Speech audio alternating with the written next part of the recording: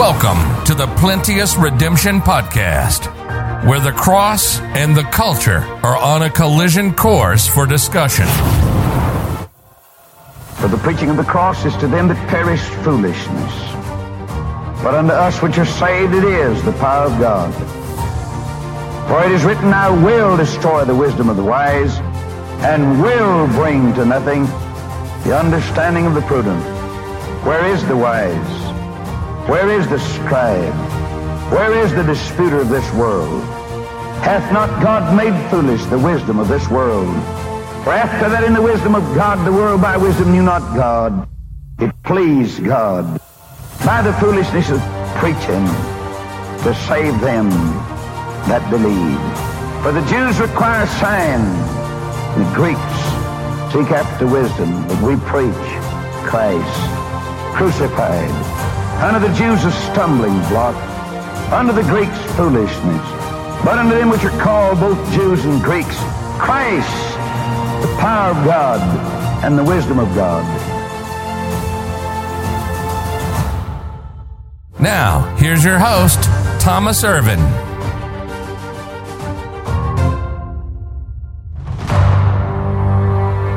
Tonight's class is a very difficult class for me.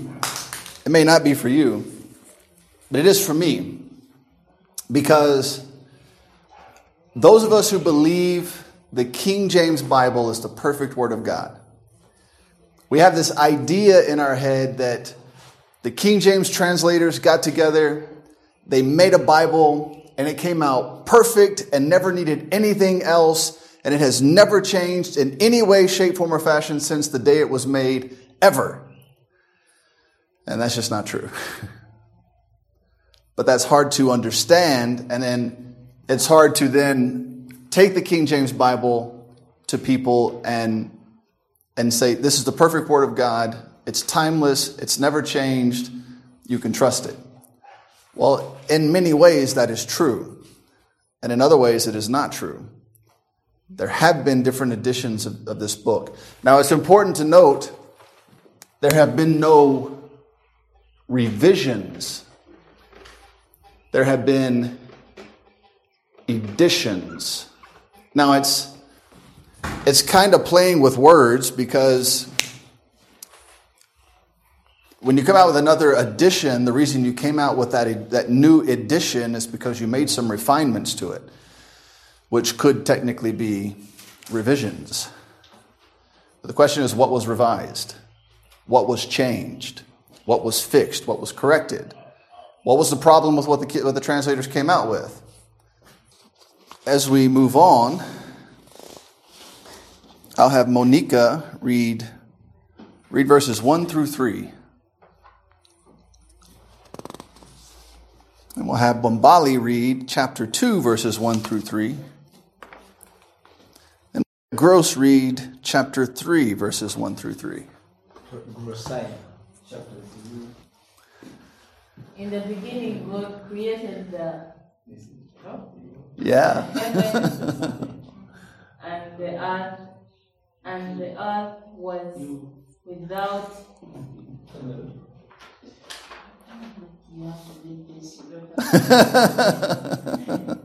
And the earth was without form and void. Yeah. And darkness was upon the face of the deep, and the Spirit of God moved upon the face of the waters. And God said, let there be light, and there was light. Now, how would you like to read your Bible like that every day? How would you like to sit here together and study the Bible like that? Would you like to read chapter 2, verses 1 through 3? Thus the heavens and the earth were finished, and all that.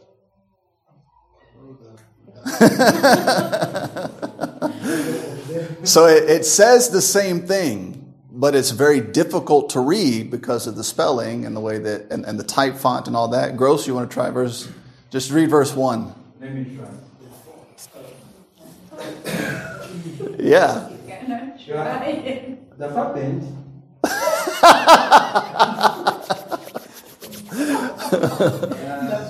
The puppet. Masmos.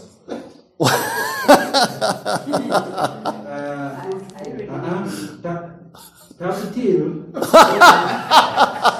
And beef of the. So what he's saying, what he's saying in English is the serpent was more subtle than any beast of the field. Wow. But this is how they write serpent. So it's F-E-R-P-E-N-T. Which language is that? It's English. It's English, but this is they were limited in the letters they had available to them to print. So this is both an S and an F. If you wrote the word jump, it would look like this. That's what the word jump would look like. The I and the J were used interchangeably. Yeah.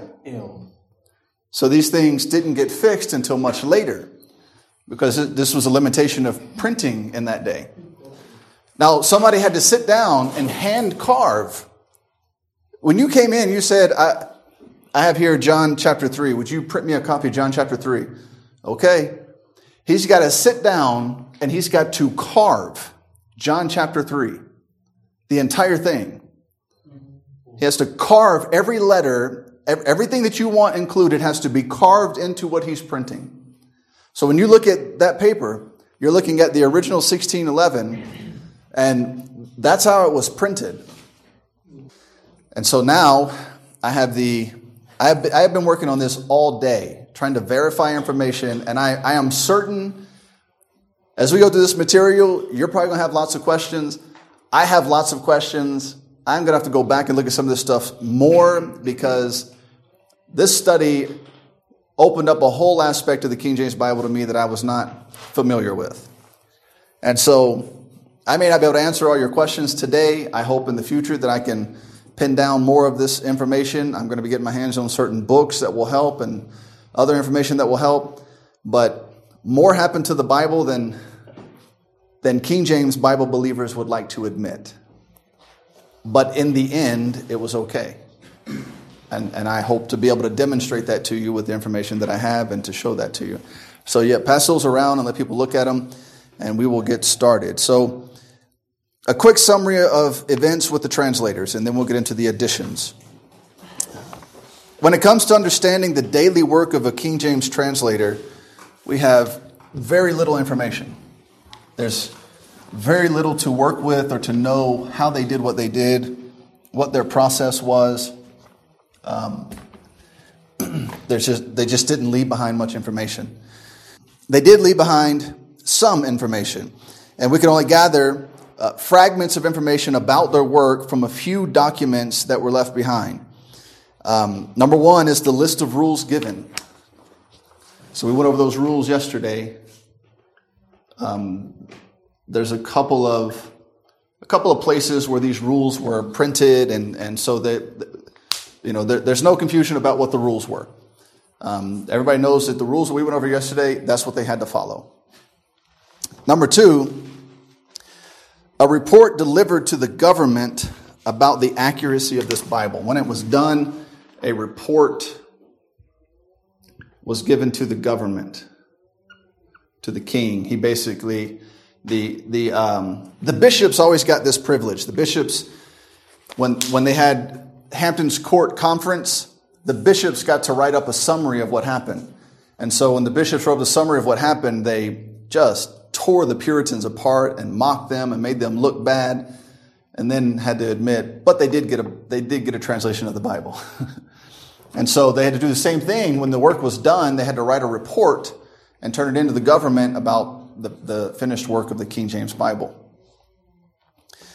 And that report is available. People can read it and you can see. Now, it doesn't tell you what the King James translators did on a daily basis, but it does give some information about the work they did. Number three, a biography of one of the translators. His name you should be very familiar with. Somebody tell me one important characteristic about John Boy. What stood out about him?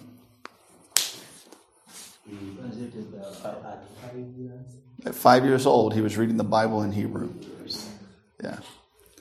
And at 6 years old, he was writing in Hebrew with beautiful handwriting. Apparently. Then there is the preface written by the translators. So they wrote one to the king and one to the reader. Some Bibles have both. Some Bibles have one or the other. Some Bibles have none. So it just depends on who the publisher of your particular Bible is, whether it's there or not. If you have it, it's good to read it. If not, it's easy to find online. And then finally, letters, documents, transcripts, and manuscripts. So letters that the translators left behind. So letters and other documents that they left behind that give some detail here and there. One of the documents left behind was from Westminster, the Westminster New Testament Company. So from Westminster, Minster, such a funny word. Yes. Manuscript 98. So you can shorthand it like this. MS 98 was left behind by the translators. This is not a manuscript like we were talking about that they went from Greek to English. This was given a title and declared to be an antique manuscript because it came from one of the King James translators. So they gave it the name MS 98, Manuscript 98. It shows the early stages of work by the Westminster Company as they translated the epistles. So they could see written in this document the early stages of their preparation to translate the epistles. And they left behind those notes. Each page of this document is divided into 4 columns, but only the first 2 columns are used. The left outer column contains marginal readings, Greek words, and scripture references. So they left behind this book or this manuscript. This got 4 columns.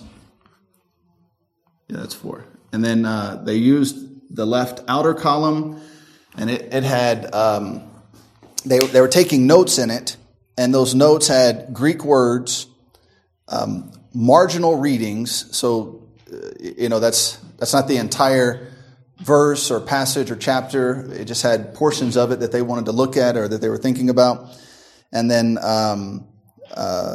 scripture references. So maybe it was cross references, maybe it was the particular reference they were looking at or thinking about. And then the left center column contained 1,796 verses from the epistles. So they just made a list of verses from the epistles in this left center column. This is what's interesting. The verses were written by hand. They were rough drafts of the verses. They were said to be halfway between the Bishop's Bible and the King James Bible. So when you look at this document, you're literally looking at the Bishop's Bible and then just writing out a rough idea of what they intend to put into the King James Bible. And so it's just a rough draft. It's not the polished final verse. It's just the first thing that came to mind or what I think it should be. Now, between the verses that are written in full are the verse numbers for the other 1,013 verses of the epistles. So this 1,700 verses, 769 verses, they were written out in full. So it'd be the whole verse, right? And then in between them, they wrote just the verse number to the passage between these two. So say they were translating Colossians 1:1, or they were working on Colossians 1:1 here. And Colossians 1:2 is fine. I don't have any notes to make about it right now, so I just write Colossians 1:2 here. I don't write out the verse, I just write the reference. But then I need to work on Colossians 1:3, so then they'd come to Colossians 1:3 and they'd write out the entire verse in kind of a rough draft of what they intended to translate it into. Does that make sense? The verses that are written in full are verses that must be corrected as they transition from the Bishop's Bible to the KJV. The verses that have only the reference written will remain the same, at least in that initial stage. They had no intention of making changes to the verses that they just, wrote down. A second document, or another of these five that we have left behind, was a 1602 Bishop's Bible housed in the Oxford Bodleian Library. Everybody knows how to spell that, right? So it's housed as a 1602 Bishop's Bible. What was the Bible the King James Bible was based on? The Bishop's Bible. That was the one they were supposed to try to stay as close to as was reasonably possible. And so they have this Bible. And this Bishop's Bible has notes from the translators that note changes that should be made. This document is commonly called the Bodleian Bishop's Bible. This Bible demonstrates the work of the translators at a later stage than that of manuscript 98. So they found this after, so this came first, and then this is the Bishop's Bible is a later document that they found, and it gave some insight into the work they were doing. Again, it doesn't tell you what they did, how they did it, but it does give some details that you can kind of help piece together. 40 Bishop's Bibles were supplied to the translators by the king's printer to assist them with translation work. So this is one of those 40 Bibles. A third document are the notes of translator John Boyce. His notes were taken as part of the final revision team. So if you remember, he was selected to be part of the final team to do the revision, and his notes were found from the final revision. So his notes during, what did he work on during the translation work? Apocrypha, and you reading that from your notes, or you got it all stored up here? Of course I'm reading it. So, yes. But they have no notes from that work, but he was selected to be part of the revision team, and they have his notes from that. And so that further helped give some insight. His notes were taken as part of the final revision team. He made 490 notes regarding 480 verses. His notes were made in Greek, Latin, and Hebrew. Who does that? I mean, I speak English, but I'm just going to I think I'll take notes in German today. These notes cover discussions over the epistles and the book of Revelation. The notes of John Boy can be found in two locations, one at Oxford College, at Corpus Christi College at Oxford, and the other at the British Library. Now, editions of the King James Version. Since 1611, there have been many editions of the KJV. We should not confuse editions with revisions. All right, now, I don't believe it's semantics. I don't. The revised version is a revision. That's someone trying to do what they believe is necessary to revise the Word of God. That is to change it. All right, and the changes that were made by the revised version were hard changes to the actual text. It was not, superficial type changes like italicized words or punctuation or, things like that. They actually changed the Word of God. And that was their intent. And the fact of this reality is a source of much confusion between adversaries of the KJV as well as friends of the KJV. So when you say something like this, and when we go through these editions, people who hate the King James Bible are going to say, see, if you can make those changes, how come we can't make the changes that we made? Well, the changes that you made destroyed the Word of God. And then the people who love the KJV say, you're a liar. The Bible has never changed. It's like, well, yes, it has. And again, you've got to be honest about that, and you've got to be knowledgeable about it so you don't go around saying ignorant things and causing people not to trust you because you spout out a bunch of ignorance. Like when people know something has happened and you continue to claim that it has not happened, you just look crazy. When it's a historical fact and people know that happened, then rather than fighting against it because you just choose not to believe it, and belief is a choice. That's what God says. God said it's a choice. You can choose to believe or you can choose not to believe. It's up to you.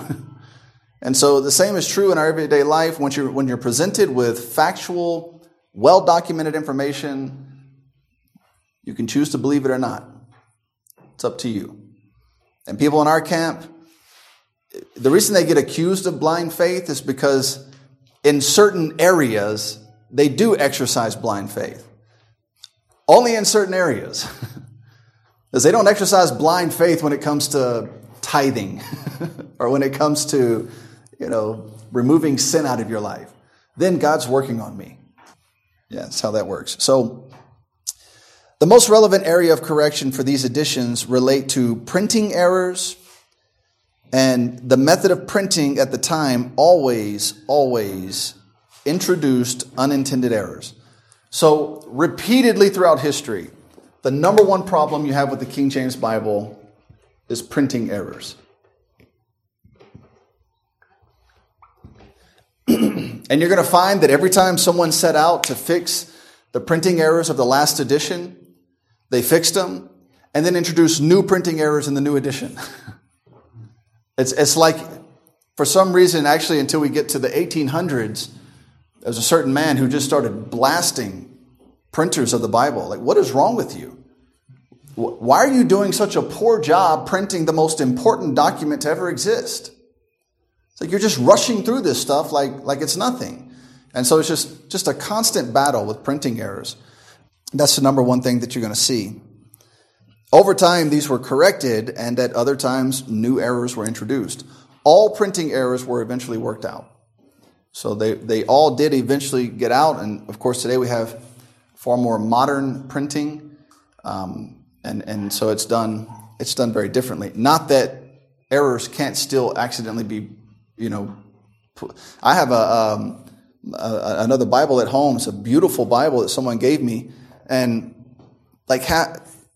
several words, part of the letter is gone. It's like this was just printed in like 2005. What?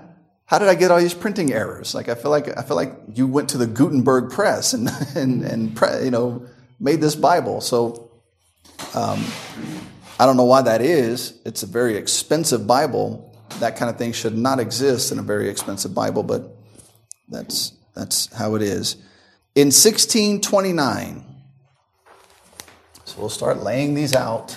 Can you tell I'm excited about this? This is a hard fact that I had to come to terms with as well, but it's the reality. Permission was granted to make necessary corrections to the KJV. This was one of the largest efforts to refine the Bible. Now, I'm giving you, as we go through this, I'm going to give you dates of certain editions, but there were a lot more. Just most of them were insignificant. Nobody cared. It didn't really. The changes were so minute that you could hardly say it was another edition. So in between some of these dates that I give you, there were other editions. They just were not relevant. Either they didn't stick around, nobody used them, or the changes were so minor that it's not worth mentioning. So that means every time you go to buy a King James Bible, it's going to say KJV on the front or on the side or on the back. And it might even say authorized version inside, but it may not be. Because even today, there's still, we're just going to do some updates. No, leave it alone. It's been 400 plus years. What are you going to update? You can update it to death. And that's fully what they intend to do. Now, that being said, there were some reasonable updates, as you can see, as you sit there and try to read that were good and that were necessary. And if you remember the limitations that the King James translators had, some of these updates that happened later, they were not permitted to do. They had to stick by the rules, and that's it. They didn't get to make some of these other changes and updates. So some of the updates that came later were good, and they were helpful, and we're going to see it didn't damage or harm or change the Word of God. Just keep that in mind as we go through this, and you start wondering, what in the world has happened to our Bible? As I'm reading it, I have 3 or 4 books at home, and I'm looking at all of them like, what? When did all this happen? And we have this very simplistic idea about what has happened to the Bible. Now, it doesn't change that this is God's Word. I think that once we got to a certain point, it increased the perfection. It made it better. It is as modern and as clear as it can possibly be at this point. All right, and so we're going to try to work our way through that, and hopefully we'll make sense of it. All right, Cambridge University printers, Thomas and John Buck. They were given the task of printing this refined edition. Some 493 changes were made, including changes to the Apocrypha. Now, so this 1629 edition, Thomas and John Buck are making they're the ones tasked with making the changes. They suggest 493 changes should be made. 447 of these changes became standard for the future. So when it comes to future editions, you're going to find many of these changes carried over into the future editions. The primary focus of these was to standardize the spelling. That's important. All right, now, if I standardize the spelling of a word, did I change the word? Yes or no? If I standardize the spelling of a word, did I change the word? No. It's the same word. It's just being spelled in a way that people can recognize in that day and time.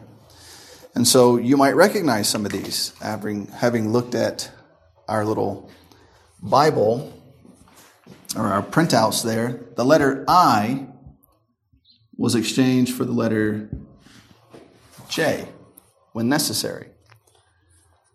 That makes a big difference.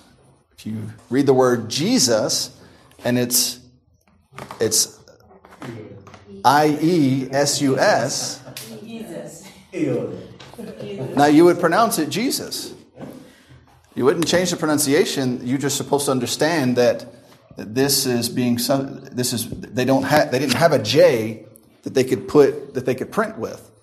So you just had to understand that an I and J were interchangeable, and they had rules for it. If it was before a consonant versus before a vowel. So obviously if it was before a vowel, there's a good chance it's probably a J and not an I.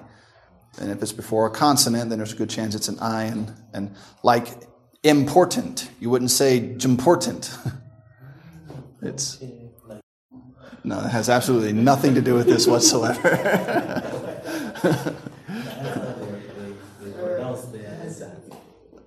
That has nothing to do with this in any way. So throw that idea out, pretend like you didn't bring it up, and confuse everybody. All right, so the I and the J were replaced. This Cambridge updated this problem. Also, the use of letters U and V. They introduced the letter V, which Gross found out just a moment ago. And he was trying to read, and it makes it very difficult when you're trying to, because your eyes are used to seeing what's on this paper. And so when you go back to something like that, it's like, what in the world am I looking at? And I've had people tell me, now it's ignorant, but they tell me, have you ever seen an original 1611? I can't even read it. It says something completely different. No, it says the same thing. You just don't recognize the spelling. It doesn't say anything different. You didn't try to slow down and read it. If you set your modern KJV right next to the 1611 KJV, it's going to say the same thing. There will be a few places with some minor differences in the italics. Otherwise, it's going to say the same thing. Along with these changes, some updates were made to the italicized words. Where possible, they were made more concise. And we're going to talk about it in just a second. You must remember that the italicized words were necessary to make sense of the translated passage. So the more concise they were, the less added context we have. Now, we talked about the word toothbrush in Spanish versus English. Who remembers that? And I remember now how to say it. It's cepillo de dientes. That's toothbrush in Spanish, but you're saying, all right. Now when it comes to the italicized words, all right, so if you take cepillo de dientes, it means brush of the teeth, but you're trying to translate it to toothbrush, right? So in order to say the same thing in Spanish, you have to put in italicized words of the. They need to be there or it's not going to make sense. It's going to be a broken sentence in Spanish, right? But in English, it makes perfect sense. Now, that's a toothbrush. Imagine the complexity of the King James Bible. And you're trying to take it from Greek, Aramaic, and Hebrew into English. You've got to add the context. Otherwise, it's not going to make any sense. But the italicized words were the words the translators deemed necessary to make sense of what God was saying. All right, so if we remove some of the italicized words, we haven't done harm to the Word of God. So it makes sense. I'm going to show you an example. In the English language, when you write in English, okay, say you're writing an essay or whatever, to demonstrate that you have good command of the English language, you need to be as informative as possible and at the same time as concise as possible. So you don't want a sentence that's just full of useless words that don't need to be there.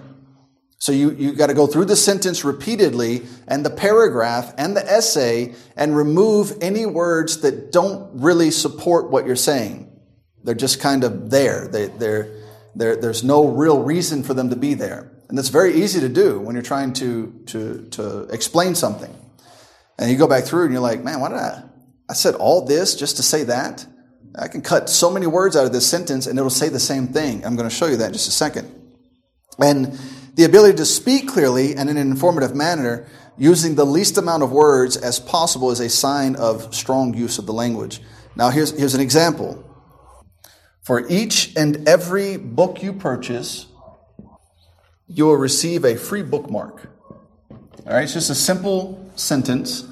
A simple sentence that has way too many words in it that are unnecessary. It can be made so much more concise and say the exact same thing. So I'll show you.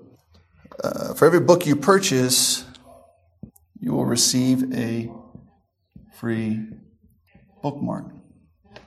You see the difference? Does it say the same thing? But we didn't need all those extra words in there. Right? So now it says the same thing, but it's far more concise. And the more concise you are, the more clear you're being. The more words you introduce into your sentences that are unnecessary, people don't want to read it. They don't want to hear you say it. They're just like, I'm not reading this. This is dumb. I enjoy writing and I enjoy trying to learn how to be as concise as I can be. And then I have some friends who like to write. And sometimes they want me to read something they wrote. And I'm just like, this is horrible. I mean, what you're saying is good, your ideas are good, but your ability to express yourself is terrible. So you need to learn how to cut this down, make it concise, make it clear. Get rid of some of the bloat, all these extra words that are completely unnecessary. And I'll show them some examples. I'll go through and I'll cut it down and then send it back to them. They're like, wow. And when you read from someone who knows how to do this well, they know how to take the least amount of words and deliver an unbelievably clear sentence. And it's incredible. It's fun to read. It's like, man, this guy said more in 2 sentences than I can say in 4 paragraphs. And that's how the Bible is oftentimes. You start reading the Bible and you're like, how in the world did God... So the story of Cain and Abel is one of the biggest concepts, morally, spiritually, family, your relationship with God. I mean, there is so much packed into one chapter. You could preach out of that chapter for months and months and months and months and months and never exhaust it. Because God can be so concise, but he just delivers a massive concept that needs to be taken apart. And so they had to cut down, they didn't have to, they chose to cut down on the italicized words to make them more concise, which is a good thing, not a bad thing. I have another example. Do not try to anticipate in advance those events that will completely revolutionize society. That is a ridiculous sentence. Here's the revision. Do not try to anticipate revolutionary events. You see the difference? It's a massive difference. It's far more concise, far less words. That first sentence has 1, 2, 3, 4, 5, 6, 7, 8, 9, 10, 11, 12, 13, 14 words. The revision has 1, 2, 3, 4, 5, 6, 7 words. And it says the same thing. All right, everybody got it? Then 1638. So that's 1629, 1638. Cambridge added again. They revised it even further. They noted that the 1629 revision left many necessary and obvious updates undone. So they felt like it needed more updates. Now, at this point, we're not very far from 1611.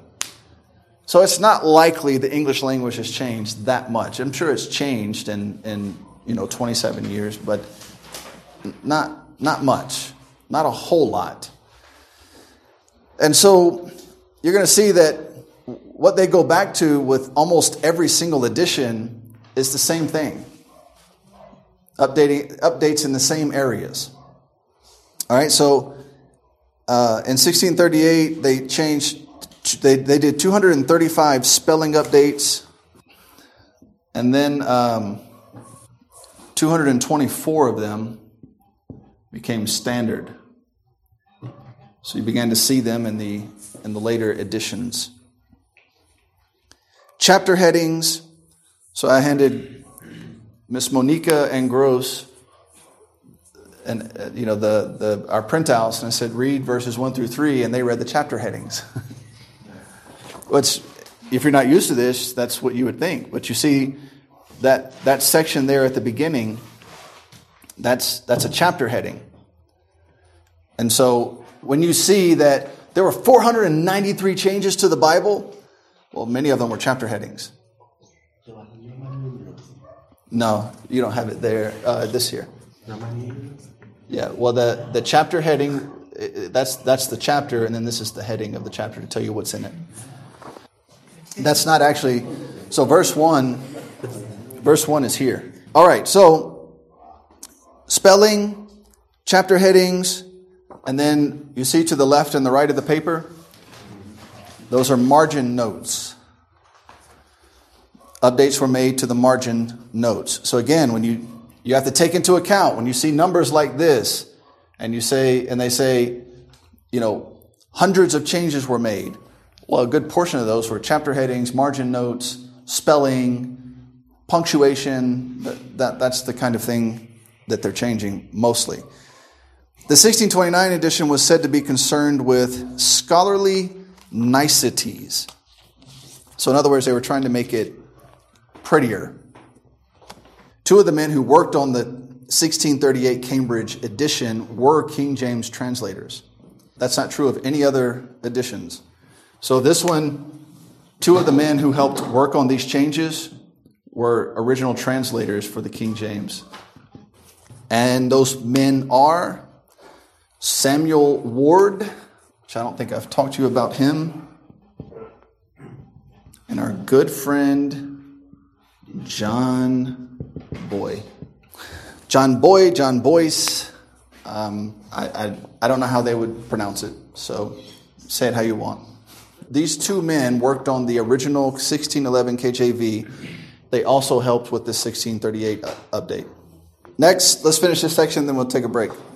The refinements of this edition were said to be carried out with great care. So this wasn't just a flippant, I'm not happy with the Bible, so I'm going to make changes to it. It wasn't that kind of thing. They were very careful in what they did. The 1638 edition remained in place for 100 years before people started messing with it again. And this one's very important for Cambridge. This was a Cambridge event. This particular one, Cambridge kind of lost its way in the 1800s when it came to its text. But today, most King James Bible believers want you to have a Cambridge Bible. They prefer that your text be a Cambridge text. And there are a few characteristics, a few ways to know if it is the Cambridge or not. I don't think it matters at this point, but I don't think that the differences between them are big enough to fight over. But if you're wondering, most want you to have a Cambridge text. And we'll look at that in a few minutes. We'll find out what you have. Everybody. All right, so we'll take a minute and we'll spend this next few minutes looking at a few things. Turn to Matthew chapter 4. Matthew chapter 4, and we will find out a few things about your Bible. Whether you're going to hell or not, that's what we're going to find out. Because if you have the wrong Bible, surely you're going to hell. No? Well, that's how some people act. So, verse 1, then was Jesus led up of the, what does it say? Capital S or lowercase s? Everybody? Everybody has a capital S. Nobody has a lowercase s. Or we're not done. We're not done yet. We're not even close to done yet. All right, so everybody has a capital S. That's a good indication. Now turn to Mark chapter 1, verse 12. And immediately the Spirit. Is it lowercase? Hers is lowercase. Don't judge. No. So this is the problem. This is the problem. Matthew, she had a capital S. But in Mark, she has a lowercase s. Which means the text that she has comes from a mixture of Cambridge and Oxford. And it's probably true of you also, as we're not done yet. Turn to Nahum chapter 3. Not Nahum. Nahum chapter 3. You're excused. You may. Verse 16. Thou hast multiplied thy merchants above the stars of heaven. The cankerworm spoileth and fleeth. Yeah. Raise your hand if you have fleeth. Raise your hand if you have. No. You have either fleeth or you have flieth. Flying. I have the second one. I have flying. That one. So again, raise your hand if you have fleeth. So you just say the first and second. You say The first one. Fleeth flieth. Fleeth, flieth. You got it? Yeah. Raise your hand if you have fleeth. All right, that's everybody on this side of the room. Raise your hand if you have flieth. Like, what is the context? I feel like you don't want to. I feel like you don't want to answer me here. Nahum 3, verse 16. You have flieth. All right. Now, if you have Holy Spirit capitalized in the two verses that we talked about, and you have flieth, then you have the 1930s Cambridge edition. 1930s. If you have any other variation, then you either have the 1762 Cambridge or you have the 1769 Oxford, or a mixture of the two. If Holy Spirit is not lowercase in both passages and you don't have fleeth, then you don't have the pure Oxford text from 1769, which is considered the standard text for the King James Bible. So she has a mixture, I have a mixture, and then everybody on this side has a mixture. The original 1611, the very first one, said flieth.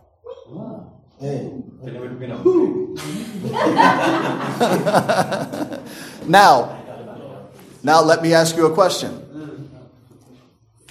If a cankerworm fleeth or flieth away, how important is that to your salvation? What is a cankerworm? Exactly. Now, I want the pure Word of God. I don't want anybody changing my Bible. But it has been changed. And there's nothing I can do about it. And unless I'm going to sit down and have a list of 100 or 493 changes that were made and go through all of them and make sure every one of them are the same as the original 1611, well, do you also want the spelling to be the same as the original 1611? Do you want the typography to be the same? The typography is the print that's here. You want the layout to be the same? Well, you don't get to choose. Which one is it going to be? So, these changes were introduced.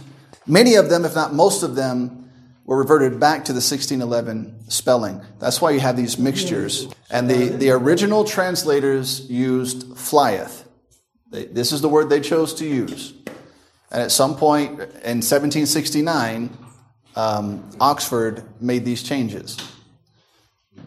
Are you going to throw your Bible away now and not use it? No, mine is okay.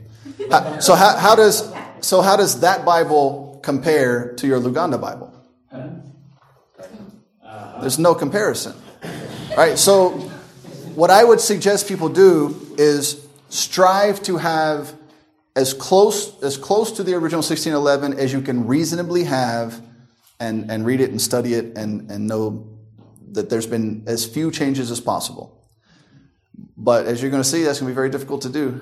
Do not change the Bible.